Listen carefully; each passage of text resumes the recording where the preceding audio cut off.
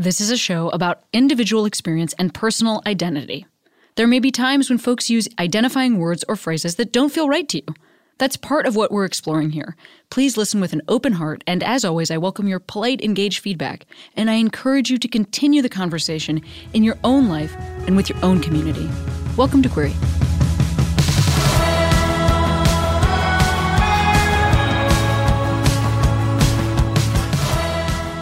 Queeros, Cammie here. Oh my God, I'm incredibly excited to tell you that you can pre-order my book. I have a book coming up. It is about having an eating disorder and dating the captain of the football team and realizing that I was gay while attending a Catholic college where I could not come out at the same time as all the stuff in the movie Spotlight happened. It is funny. It is serious.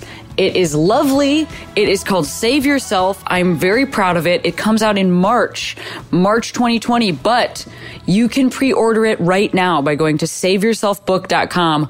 Please get those pre-orders in. It helps me make the New York Times bestseller list. So I am going to mention this probably on every query until March. I'm going to be out doing a big book tour that is yet to be announced, and get behind this book. If you listen to this show, you could do me such a solid. If everybody that listened to this show bought the book, it would be a bestseller. It would be a bestseller. So I'm incredibly excited to tell you to go to saveyourselfbook.com and pre-order. Yes. Also, hey, speaking of books, today on the show, my friends Tegan and Sara Quinn from the band Tegan and Sara, I got an opportunity to interview them last week and also host one of their book launch events in Los Angeles. I really think these people are such talented artists and so good at speaking on their own behalf. I hope that you enjoy this interview. It's the only time I've had somebody back on the show, but it's because I had interviewed them separately and I thought it was a great chance to bring them back in together.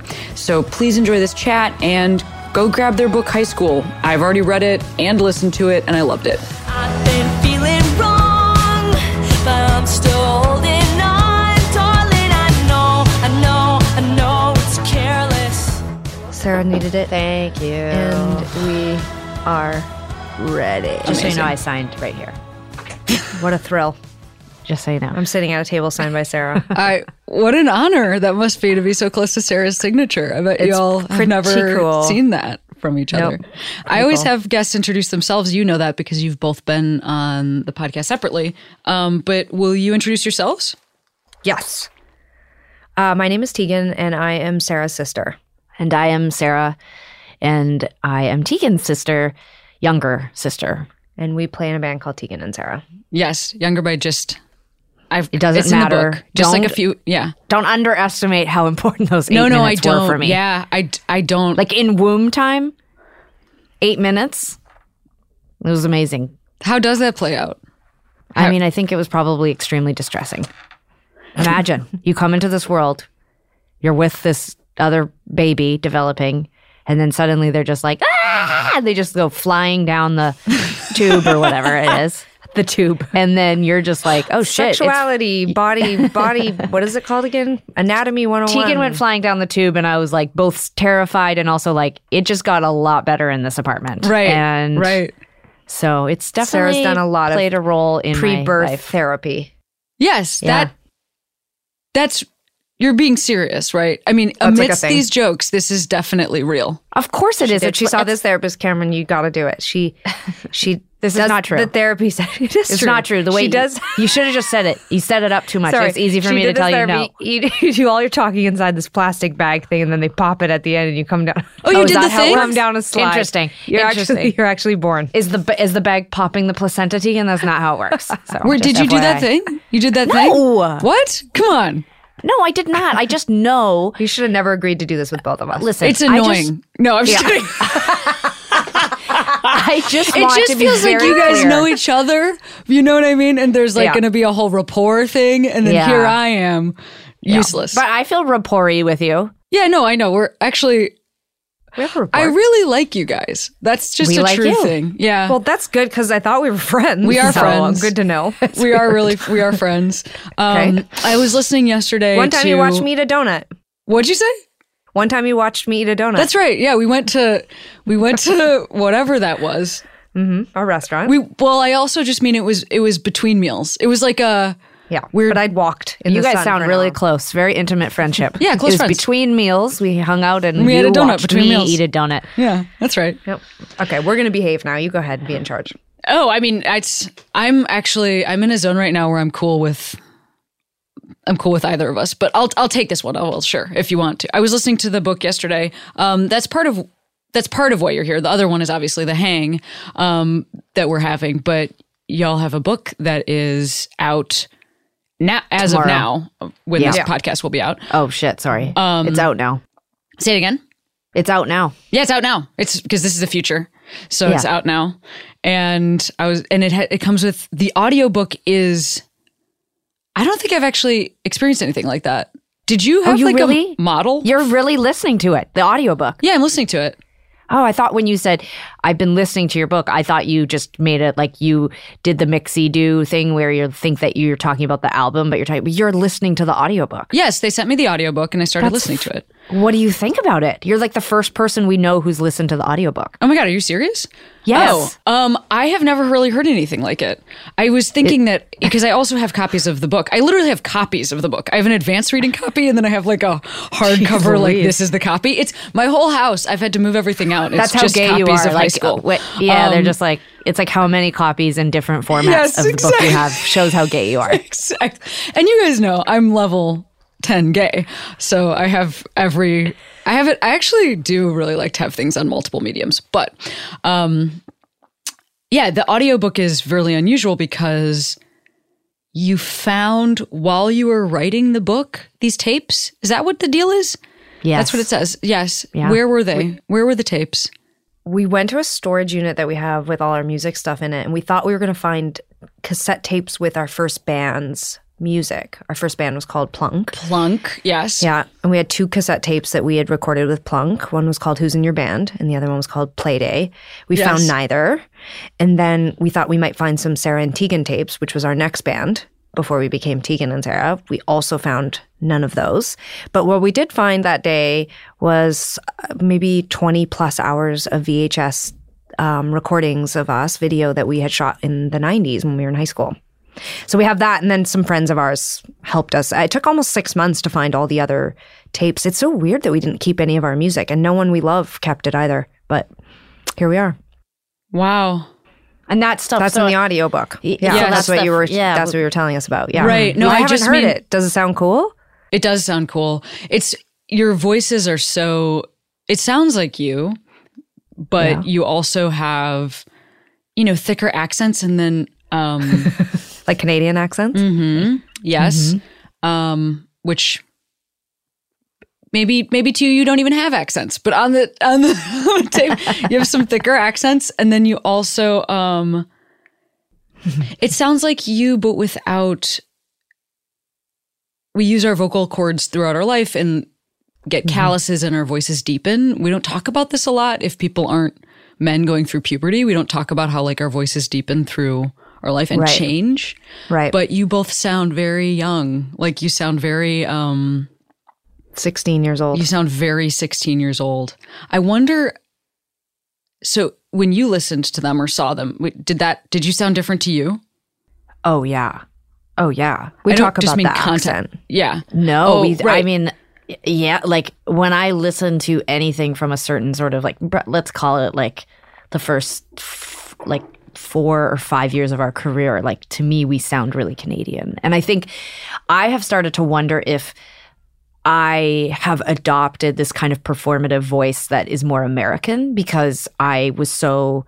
I mean, Tegan and I both got made fun of all the time. We would do press and people would be like, oh, how about that? And like, what do you think about that, eh? And so we were just like, well, geez, note to self, like definitely drop all the Canadian stuff because we were getting made fun of.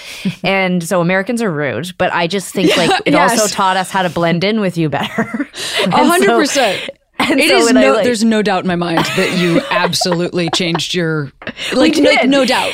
Adaptation 101, we were like, Well, Americans are very rude, and so we need to start talking like them. So I never say drama anymore. I never say pasta anymore. Like, Oh, there's I think something once in a else that while- you I did said. think they were.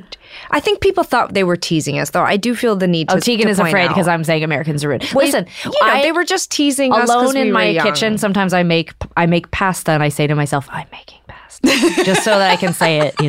God. Yeah, well, We sure. also sang in British accents. That changed too. Oh, I want to talk about that in just a moment. Yes, Great, I do. okay. I mean, Yeah, okay. I hear that you're saying people thought they were teasing you because you were young. Yes. But that is something that I've, so often thought with both of you is the idea that you would have to represent yourself on any level at the age that you were when you started this band, and then also at the age that you were when the band started to have success, is totally bonkers to me. Like, I cannot imagine doing an introspective interview about like why and your songs always, were very like emotional, they were really raw and personal. And so it would strike me that the interview questions would then be like, what is this about and how serious, but you're, a teen. I think you're touching on something that is hard for a lot of people to believe, which is why I'm really glad we have these archival materials, is that I think there's this idea that what we were thinking about, feeling, singing about, that those things were fantasies, like that they were ideas that we had about love or had about life. And I think what is significant, for me anyways, about talking about the book and explaining what had happened to us, like between the ages of 15 and 18, I had full romantic, intimate, sexual, and emotional relationships with women in secret. I was dealing with homophobia. I was dealing with drugs and alcohol. I was dealing with divorce. I was dealing with, violence. I was dealing with trauma. And so the things that we are writing about or thinking about at that time, they're very authentic, advanced kind of experiences. And while we were young and we were sort of filtering them through an adolescent lens, I think the music and the interviews, once you get past the sort of British accents and the sort of Canadian accent, what sort of is nested there is very substantial, information and experience. But deeply complex for us to talk about with adults when we were teenagers. Totally. Oh, yeah. And we had none of the language. Explain no yourself to language. us. Yeah, that's exactly what that sounds like. Yeah. And there was such an awkwardness on their part too, which I didn't understand at that time. And now with like 20 years, experience, I have such a different perspective that the majority of the people we spoke to were likely men in their 30s and 40s. And so I can remember receiving a lot of criticism from the queer community when we were in our early 20s because they felt we weren't gay enough and didn't talk enough about being queer, like as if we had a say over what was printed, like, just a disconnect on how things work. But there also was just such discomfort, I think, at that stage of our career. We were so young. The journalists were so much older than us. There was the vernacular around queer identity and sexuality was so small at that time. And so I think a lot of journalists that I spoke to about myself didn't want to dig too deep into the music because there was an awkwardness, and that makes sense. Think it just made the early part of our career and our association to the industry. Like Sarah and I were so anti-establishment when we graduated high school and got into the industry. And I think part of it was just discomfort. We knew we weren't like everybody else. And so rather than be rejected, we just wanted to make our own path. Mm-hmm. I mean, yeah, I think it's anybody that listens to, I listened to something that you wrote now and it says I was 19 and it's like, oh, I think you were maybe singing that at an age that is like pretty close to that. As opposed to like ABBA singing about a dancing queen who's 17. I think they were maybe like in their late 20s / 32. Right. So it's just a different sort of a thing, I think, for folks to feel nostalgia. But you're like, no, this is like now, I'm singing about now or whatever. It's also so nice as you get older and you like for Tegan now to sing that song about feeling 19. I mean, there's just all this like adult voice and perspective and context that comes in now when we sing those songs too. And it, I always wondered, like, are we going to feel weird and creepy about the songs we wrote as teenagers and young adults as we start to get older? I mean, we're almost 40 now, so it is kind of strange sometimes to like sing this material that is about our younger selves, or in the case of the memoir and our new album, we are writing and revealing things about ourselves when we were when we were very young, when we were 15, 16, 17 years old. Like to handle that material required a lot of sort of like tenderness, and also like I don't want to exploit 15-year-old me who is having sex for the first time with a girl. Like I don't want to exploit that girl that I was having relationships with and or a relationship with. So, you know, there's all this kind of like gentle sort of like gentleness that we're sort of like using right now, because I want to talk about these things and I want to talk about them thoughtfully and with a sort of sophisticated emotional intelligence, but I don't want to like also pretend like, I don't know. I don't like when people make this assumption that at 15 years old, we don't have these complicated emotional or sexual identities. And at least for me, I did. And so I don't like this idea that I was like writing in bubble letters in my journal, like, I like Naomi. You know, like that is not what I was thinking about Naomi, my first secret girlfriend. Yes. And also, I mean, I don't know about Naomi specifically, who's in the book, but I know you both are still friends with your high school friends, that you're both still close with some of the folks that might be in this book. And I just wrote a memoir myself, and I will say that it is really strange to try to figure out what you're going to include about other people and what you're going to include about yourself, especially for somebody who cares so much about queer representation, as I know all three of us do, and trying to figure out like what to be honest about versus what you're talking about, this like line of self-exploitation. But what you both did is like, this is detailed. Like this is like a very detailed book. It is like you have clearly some really strong memories of this time. Like I just mean it is like you are talking about stuff so in such a visceral way. Is that just how you remember things, or is that just how you remember this time? Like, is high school so specific in this way, or is this how, like, could you talk this way about your early days touring, things like that? I think it's safe to say both Sarah and I do have very good memories, and we are storytellers by nature. And so, you know, high school, but a lot of our life we've spent telling the stories of our life. Maybe it's a product of being so transient and constantly traveling, and so having to tell people about ourselves and tell our story to our friends and family and our activities over and over and over again. We've always had a passion for documenting ourselves long before there was social media. So starting with our childhood, there's an enormous cache of documentation. So I will admit that I think we have very strong memories. We are still friends with all our friends from high school. So those memories are pretty fresh because we talk about each other and our experiences a lot. But we also found, I mean, God, probably 28 or 30 hours of VHS footage from that time. Yeah. Our friends were incredibly generous. They sent us anything they'd kept from that time. So we had countless journals and notes. I mean, I connected with an old friend who I hadn't seen since high school, and she showed up to the dinner with a binder with 50 notes Sarah and I had written her that like laid out our entire grade 10 experience. So we had a lot of help writing the book in that sense. I also sat down with most of the key people in the book and interviewed them all. Some of them gave me 4 or 5 hours of their time. We scanned hundreds and hundreds and hundreds of photos over the 18 months that we were working on the book. So we had a lot of help. We didn't just sit down. Don't picture us in a forest with I'm nothing literally but like, our memory. how the fuck did they remember this? Yeah. Got it. Crowdsourcing. A lot. Like we had a You took lot it to the to team. pull from. Yeah. We almost like wrote the book, and there was an enormous amount of research that happened. But I again, I will stress that like I think we do just remember a ton from our lives. And the last thing that you said about, was it just a like really memorable time or significant? Like it was. We established that we were queer. We had our first significant relationships. We established that we were creative, that we could write music. Yes. We started writing music, became famous overnight in a strange way, using air quotes, in our hometown of Calgary, and got offered a record deal. I mean, it's a significant time. Our parents split up. We spent years experimenting with drugs and alcohol. Like it was a very memorable time. I understand why most people want to forget high school. I understand why a lot of people would never revisit their past. But I think for us, it is a special time. It was a tough time, but it was a really significant time. And I think we understood that there was great purpose in sharing the story of our establishing who we were. And so it was worth returning to. You know, I actually can really relate to that.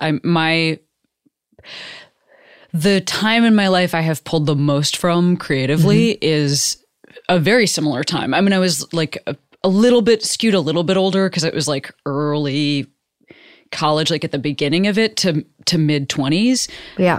But very similar, like set of things, figuring out the purpose, like what I thought I wanted to do and who I thought I wanted to do this with. And then also like sort of a breakdown of the culture that I'd grown up in, realizing I didn't want to be Catholic, like all those things. So it's writing about something that is as significant as that to me felt like, because that's kind of it felt freeing it feels freeing to pull from that time. It also sometimes makes me feel a little bit like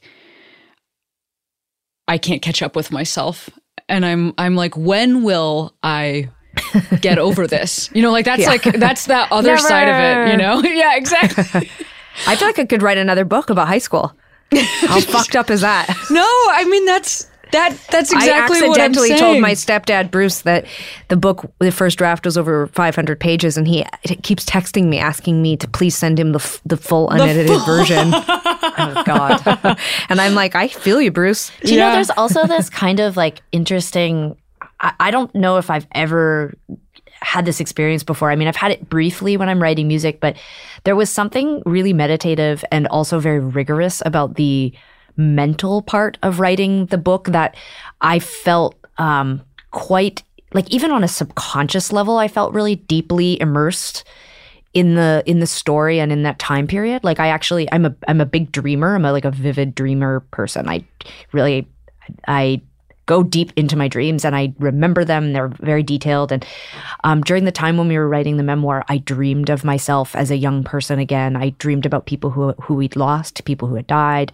I dreamed in the spaces that I was writing about. And so I did feel like there was this like really deep tissue kind of thing happening for me. And I remember when we handed in our final draft of the book, I felt a sort of grief actually about leaving Tegan as a young person and my mom and my stepdad, because that was the last time we all lived together in the same house. And in some ways, I don't remember feeling any of that when it was actually happening. Like I was so deeply excited, anxious, desperate to get out of that house, out of that city, out of that prison of my own closeted shame and all of that stuff. And while I was terrified, I was also like desperate to get on with it. And in revisiting all that material, I actually sort of suffered a kind of different grief where I longed for and missed my family in a way that I hadn't for years. And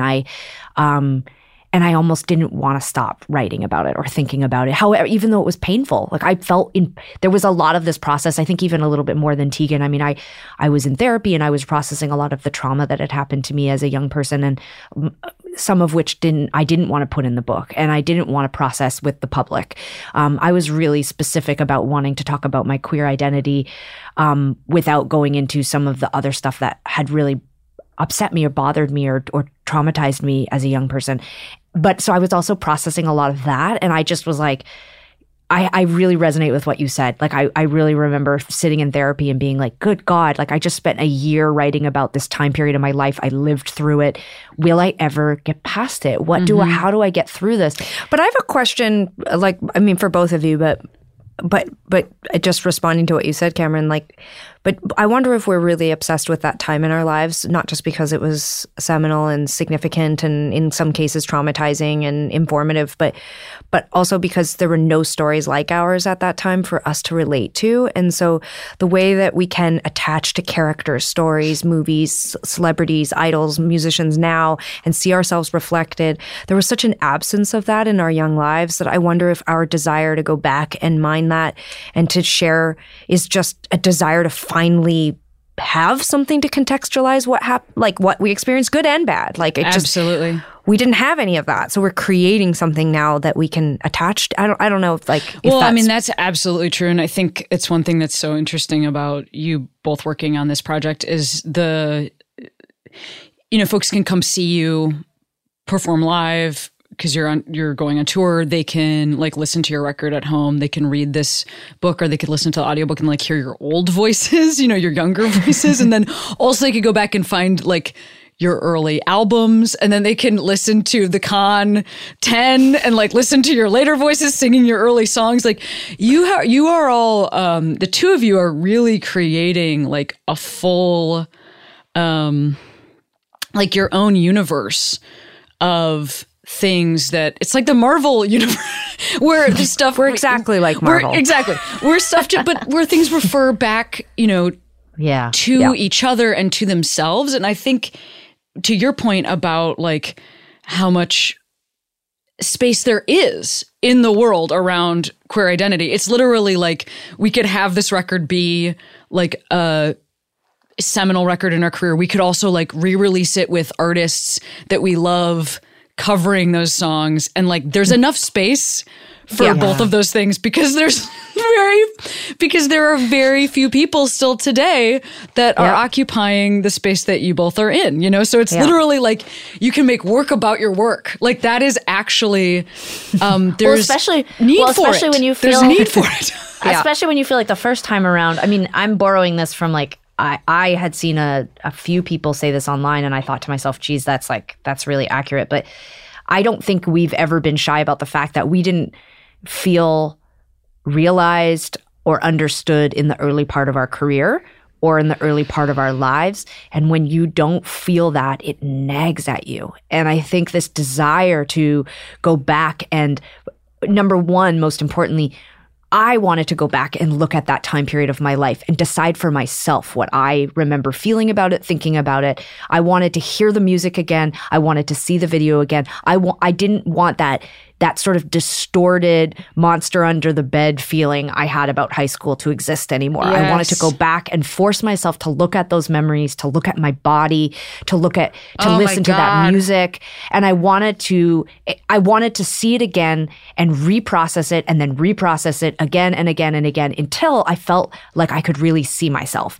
And go on tour and play that footage in front of an audience and not want to die. No, but I think it's like, I think that's a significant sort of like a sort of a really like therapeutic process. And then publicly, I wanted to force the people who I felt had not seen us the first time. I want them to go back and see us again. And I want them to look at us again and tell me that they don't see something different than they did the first time. That's because so to wild. me, it feels real. So what was the last thing you said? That I feel like we all should go back and reprocess that time. I want journalists to do it. I want the fans to do it, and I want to do it. And I want to do it because I feel like it might be the only way for me to get over how misunderstood, misrepresented, how the homophobia that existed, the misogyny that existed in that we were being critiqued through that very specific lens. And I demand to be reconsidered. I want my art to be reconsidered through today's 2019 lens. So you have become the adult that took your teen self seriously. I thank you for putting it so succinctly. I feel like for the first time, I realized that narrative in my brain was not my own. Mm-hmm. It was the society and the culture and the adults who, like, our first press, I really, really sort of like, I couldn't get over our early press because, and I never could exactly tell people why. I mean, I could tell them lots of things about why I felt upset. But all of a sudden, I'm sitting in therapy, I'm 38 years old, and I'm crying and I'm saying, I'm telling my therapist about what people you would say about us. And all of a sudden I realized like these were 30, 40, 50-year-old men talking about my 17-year-old body, my 17-year-old songs, my 17-year-old heart. And it suddenly made me feel enraged. And I just thought to myself, I want to protect the younger me, and I want to give the younger me the credit I think I deserve. And part of that process was like learning, like as much as like this sounds like very like touchy-feely therapy, I needed to go back and learn how to love myself and see myself without all of that bullshit that I felt when I was 17. Mm-hmm. Like I read a bad review where somebody would like say, there was a review when we were in high school in grade 12, we were in the biggest music magazine in Calgary, and there was we were on the cover of the magazine. And there was a huge, big, long article with us. And the whole first page of the article is about how much this guy hates the kind of music we make. He literally says, I have to go and get like basically pissed drunk to listen to this kind of music. And then he talks about how, But then he loves it. but then he loves us and he's so surprised. And yes, sure, fine. We don't sing very well and our guitar playing is pretty rudimentary, but like he thinks we're the future of this kind of music. And I think about it now and I thought like, what a compliment at 17. I just thought to myself, lucky me that this guy was able to withstand the horror of listening to our music and saw a future for us. Thank you, sir. And now I'm at 38. I'm like, you're a dick face. Like, fuck you. You know, like what kind of music journalism is that? It's you know? the whole thing. I mean, yes, of course.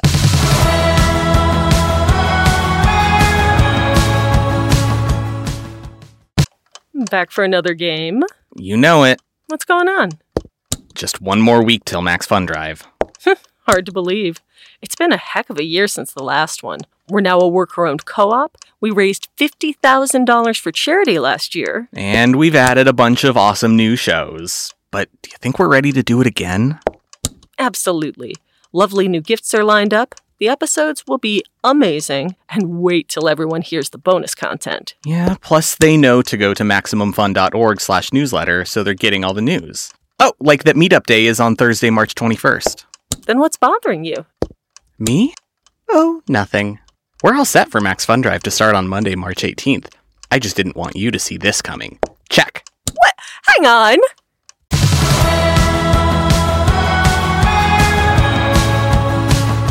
I've actually been thinking about this a lot recently. I've been thinking a lot about how, for a long time, and I certainly have done interviews about this and tried to like relate to older male comics who might be doing the interview, or even like some, or it's a straight woman, or it's another queer person. I have for a long time, I think, talked about my coming out with like a distance, almost like it was really bad. You know, like I have jokes about it to take the like gut punch out of it. I talk about, I'll say the sentence, it was really bad. And then now things are great, because that's the next question that people ask, you know, like, well, how it's the focus on how'd your family take it, but then there's the focus on, and how is that now? And it's like, well, I'm like fully an adult now. So my folks are like chill with me, because they wouldn't be in my life if they were, if this was a problem. I'm an adult. Like it's not, you know, but,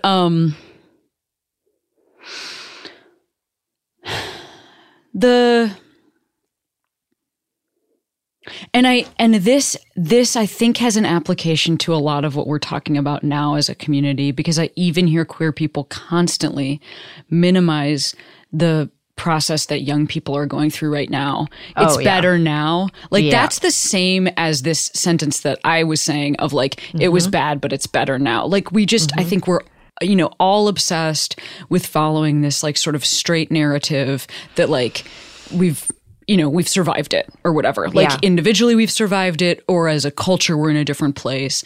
And we really don't get to spend any time at the beginning of that sentence about like, when you like fix straight things, up, we got like shit was fucking bad. And I was dropped by the people and places that I trusted, the only people and places that I trusted. And I know in your situation it wasn't exactly the same, but there's like, there are multiple tracks that are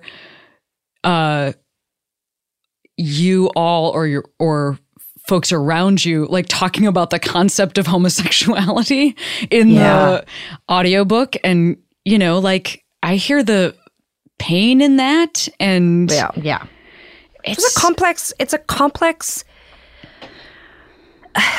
it's really interesting to me to think about where the desire to make it okay for everybody comes from. You know, so when we talk about coming out or coming to terms with our identity or sexuality, or when we talk about the early part of our career, there was a long stretch where I wanted to make it less uncomfortable for the people who loved us and cared about us and the people who work for us who were there. I want to get past, I do have a desire to get past all of that and stop bringing it up and stop being upset about it. A couple of years ago, I got together all the quotes, and we had someone help us do this too, like searched through all of our early press to find all the really disgusting things that people said about us so that we could make a t-shirt and like sell it and then like donate the money. And I felt resistance on every level, even people who work for us, even Sarah. I felt like there was resistance because it's like, don't alienate all these publications, because it was Enemy, Pitchfork, That wasn't Spin. why I was upset. No, that's what I'm saying. There was a variety of reasons why people didn't want to do this. But for me, it wasn't, I wasn't thinking about anyone else for myself. For me, creating this shirt and acknowledging all the things that were said about us, and then putting it out into the world, like owning it and saying, this is the things people said about us, and look at, we made it anyway. Yeah. And we thrived and survived and benefited, and all these other bands I wanted to be compared to, and all these other bands that we were left out of the scene, and like, and we're never good as they're gone, and we're still here, and not in like we're like last lesbian standing way, like in a cool, hip, relevant, still really growing kind of way. Yeah, and I y'all are wanted to cool. put the shirt out. Yeah, and I wanted to put the shirt out as a way to say, like, I'm not embarrassed. I'm not ashamed of what people said about us. Yeah. And I'm not even intentionally trying to shame those people. I'm saying, like, look at how much has changed. Like, you wouldn't get away with saying these things about us now. I mean, people can, but not publications, not reputable music publications like that did it, even 10 years ago. I mean, I think... For me, the desire to make everybody feel okay about that, to stop wiping the slate clean, to not look back, to not make our managers or the people who worked on our project or the bandmates who laughed along to try to make it seem okay. Like, I want to make it better for everybody, but I think I've hit the point in my life where I don't care if it's uncomfortable to go back and talk about coming out as hard, or our career as hard, or being criticized or being out as hard. And I think, very long-winded way of saying that, I think that that's a battle that I'll always sort of be waging inside of myself. Like, I want to admit how hard it is. I don't want to have to be over it. I want to be okay with saying I felt really uncomfortable and it felt really unfair. But maybe you can't be over it until, like, I mean, you made a really good point about... Which one of us, Cameron? Cameron. Tegan's always making great points. No, but you made a really great point about... I just wanted to know if I should smile and say thank you, or if I should just... No, you're making a good point. But I think, Cameron, you said the thing about, like, also too, when things get better, I think there is this sort of, I mean, that we can talk about this in with any community who has been marginalized, discriminated against. We can talk about this with, in any kind of sort of historical context. But like, when things improve, no matter how small the improvement is, there is a desire both within the community and outside of it to sort of focus on the good stuff. Of course. Let's not go back and dwell on the bad stuff. But what if you never even got to talk about what made you feel bad? Like, I didn't get to talk about the fact that I cried and felt, small and scared and ashamed in those situations. I didn't get to talk about that. I didn't get to share that with anybody. I'm going to get the shirt made for you. No, I don't want to do the shirt, because for me, I also think it was a process for me that I wanted to talk about my own shame and homophobia, and I wanted to talk about my own trauma before I used other people's words to remind people of what it used to feel like for me. Does that mean we could do the shirt now? I mean, now I'd probably do the shirt, but I think Emmy, did you hear that? Yeah. Get the Shirt's being made. Get the shirt. trauma I would shirt like ready. to please Get the have trauma shirt. We'll call it the trauma I'm shirt. going to send I you one, actually Cameron. really- I'll send you 3. Yes, I am going to say it was not a shirt, but I have had this same instinct to, something that I did for a while was, if somebody would say something, I didn't even do it that many times, but if somebody would say something truly horrible, then like I would tweet that out, take a screenshot of it. And that was years ago. And it just never, it never gave me what I wanted. Yeah. There was never, because what I wanted, what was always difficult for me about it was that the response would be either like silence, like shut up, or, oh my God, I'm so sorry that this happened to you this one time, essentially. Yeah. And you're I like, still feel like this sort of is the vibe that we like, oh my God, I can't believe this happened. Oh my God, I can't believe this, like sort of shock. And that's actually why I don't really talk about this stuff, because I think the only thing that would feel good to me is not, and I can't control people's reactions. So I just have to share it with people that are more safe than in the universe. Because the only thing that would feel good to me is for somebody to say, oh my God, I can't believe this is what your entire experience of the world is. You know, like, like it's not this, I have this vision of atypical comment. It's I want someone to like flip everything. out. Like I want to like tell a straight person like, I feel really upset because of homophobia, and they just go mad. Like they just like flip like a couch over, and they're like I just want them to flip out, and then you go like, oh my God, calm down, it's okay, I'm fine. Like or that even, might maybe. Even like, other that might queer make me feel people, better. Even other queer people, because I do feel sometimes that even other queer people just like it. Like that's folks our fight. That are but that's having our a distance. fight though. Like I would say like, Tegan, I'm so upset about this thing, and Tegan would go, can we put it under the rug? Like, can we just leave it alone? Like, we would have that battle with each other, because there was times in Tegan's life where she was like, hey, it got better, Sarah. I don't know if you heard about it, but it did. Hashtag it got better. Don't have a twin, and so I've had that fight within my own body. By the way, just in case if you don't have a counterpoint out there in the world, this conversation of like focus on the good and like it got better and like let's move forward and like no fuck this, like people need to know about this, like that. I think that's every, you know, to your point about people from marginalized community, I think that's literally like the like. Do you think I've even done it in this inside interview? of our hearts. I was so into this, and then I'm like, the two of you need to get over it. Okay? Yeah, like that's it right. can happen in Fucking like tell 5 us minutes. to shut the fuck up. Move Shut the on. fuck up. Move on. I want to say, can I just say one final thing about this? This has also been something that But this is the final thing. If you ever bring it up again, I will never bring it up will again. I'll never activate bring the it up trap door again. that is under your seat. What I've also learned about myself is that in talking about these things, what I was really avoiding talking about was how much I hated myself. It was always about how other people hated me. It was always about the world at large. It was always about, well, I had this one experience and it made me feel really, really, really bad. Oh, I'm so sorry that experience happened to you. Geez, I still feel like garbage. And I think what I have struggled with is talking about my own homophobia, my own internalized homophobia. And I don't mean I hate gay people. I mean, I hate myself. And so in those experiences, when I would read these terrible things, what I struggled with was that it proved to me, it was evident, it was this like huge file folder in my brain that was proving, yes, you are this crappy person. Yes, you are gross. Yes, the feelings that you've had since you were a little kid are bad. They're wrong. Mm-hmm. There's something about you that deserves this. And I think in talking about my own homophobia, I have felt that weight lessen. And I feel like the more that I think about when I was able to assign a reason, like why do I feel all this self-hatred? Oh, that is part of feeling homophobic. I feel this way because people made me feel bad, or I associated really bad things with being gay before I even knew that I was gay or that I was associated. Like, you know, Tegan, I'm sure will be horrified by this, but like one of the things that I started to realize, people have been asking me and Tegan a lot, like representation questions. Like, did you have representation when you were young? Did you have books like the one you wrote? Again. And I was like, no, I didn't. And I was like, and someone asked me, like, do you remember when you learned about homosexuality? Like, and I'm not talking about like little kids calling each other gay on the playground. Like, and for me, I know that I learned about homosexuality. I learned the word homosexuality because of Jeffrey Dahmer, the serial killer who killed gay men. God. You don't have to tell me who Jeffrey Dahmer is.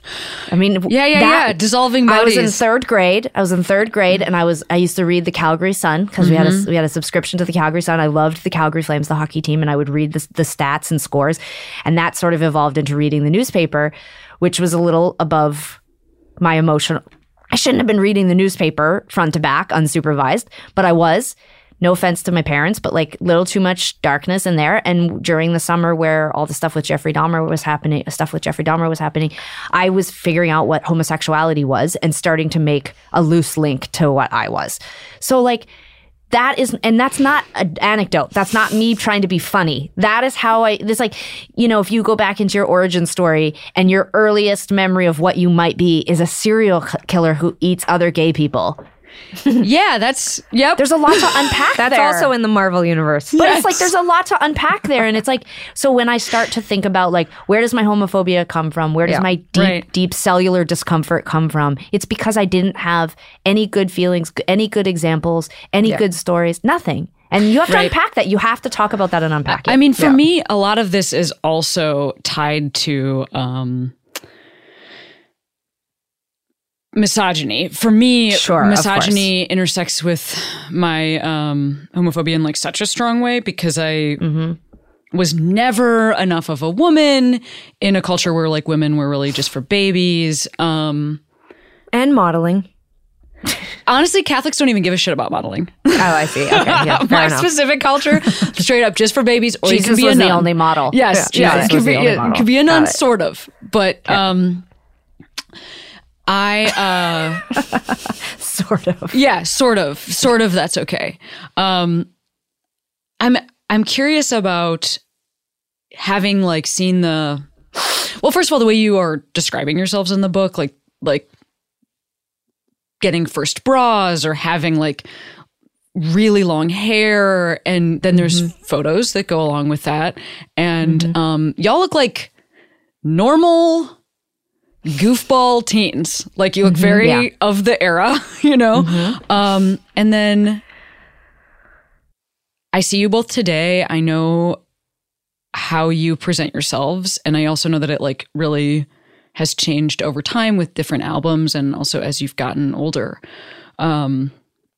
What is it like for you to see the pictures of those people and then be sort of trying to figure out where to position yourself as you go and sell this book? Like I like opened it up and was like, because I had seen some of the like the publicity photos. Like I'd seen some of the photos that you are doing and the look that you have right now, which is sort of like a more soft makeup than I've seen in the past from some of you, from some of the other stuff that you've done. And then you both have kind of, what is this, chin length hair right now? And so it's like other Chin times, length. other times you've had like, I have It's like headphone fucked up length. hair. Yeah, headphone length hair.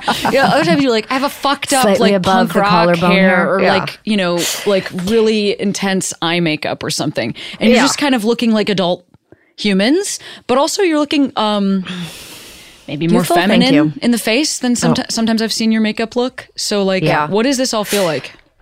Well, I'll say this. First of all, that I think we do look like normal teenagers too. And I think that's Yes. how I knew it was okay to go back and write this book, was that it had been long enough and there was enough distance that when I look at the pictures, I see very sweet, very cute, very normal looking teenagers. And I hate this word normal though. normal meaning like we were really weird. We're wearing like gigantic raver pants. And what I'm saying is that up until this point in my life, when I looked back at that era of photos and that time in my life, I felt disgusted with myself. I was like, ugh, we dress so gross. I have so much acne. My hair is so ugly. Why didn't I get a haircut?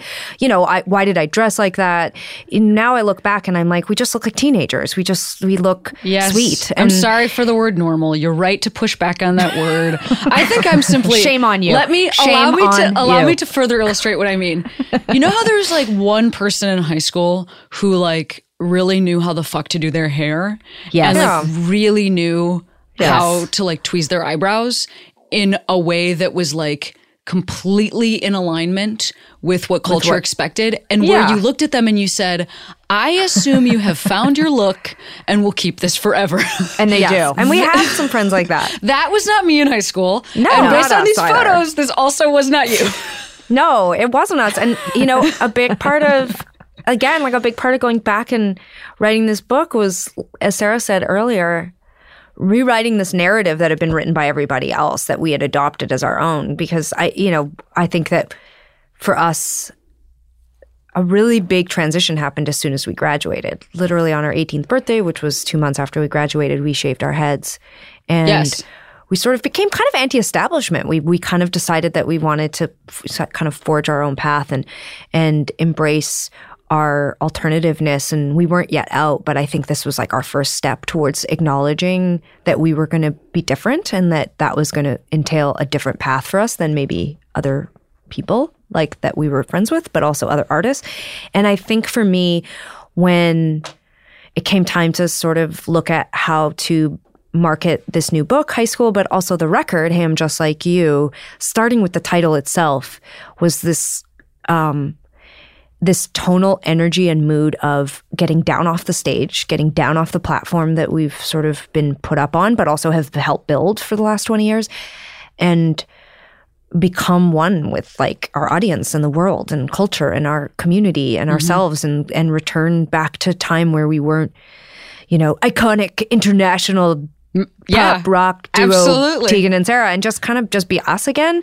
And, kind of just, there's definitely a nod to that time in the way that we're, strategically dressing, I guess, but also that's just happening in culture right now. I feel like there's just like people like the 90s again. 90s and are it's back. like, cool. We don't have to wear super skin tight jeans. We can have maybe a slight taper. That's great. Right. But, I don't know, like we're kind of just embracing it. But I think part of it is just, just returning to a bit more of our core self. This is so funny because I feel like we are somehow on this extremely parallel journey. When you were talking about that, something I've thought about in the last couple of years is how like I don't get to be at my shows. I think I've even talked to you both about this, or Tegan, specifically you. I think we've talked about this. It's like, I don't mean that I think I'm the world's most significant artist, but I simply mean that I created the atmosphere that I wanted to exist in the world, but I don't get to be at that show. You'll never get to go to your show. You'll never get to experience audience. And so for me, when you're talking about getting down off the stage, that is literally something I have done this year, is gone and sat in the audience, because there's a feeling of like, I didn't feel heard, so then I took up some space to shout for a while, and then I felt a little bit more heard by my community, but I felt fucking apart, and I was tired of feeling apart. So hey, we're just like you. Same. We're all what's also just trying to figure out how to have community. Totally. But also I think Sara and I are at the part of the career. Sara said this now like a month ago or something on stage at this event that we were doing. But she was like, we're past the part of giving a fuck what anyone thinks. Like, and not in a bad way, not in a mean, like I'm going to do something bad and I don't care and there's no consequence. Like meaning we're just it's cliche, but we hit the age where it's just like, I don't know, we're good.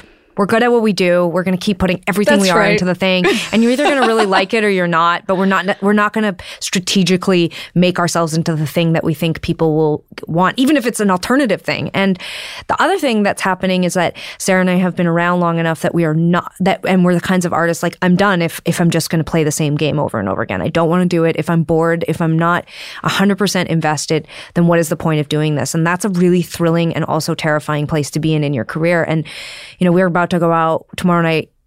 Is going to be, I think that tomorrow night's the first show. I mean, now when this airs, it won't be, but we're about to go out on this tour and do something really different than we've ever done. And, we have all these surprises in store for people, but it's also a surprise for us. Like, what will it feel like we're singing each other's songs on stage? There are points where Sara's not on stage and I'll be on stage alone, which we've never done. And Sara's on stage without me. And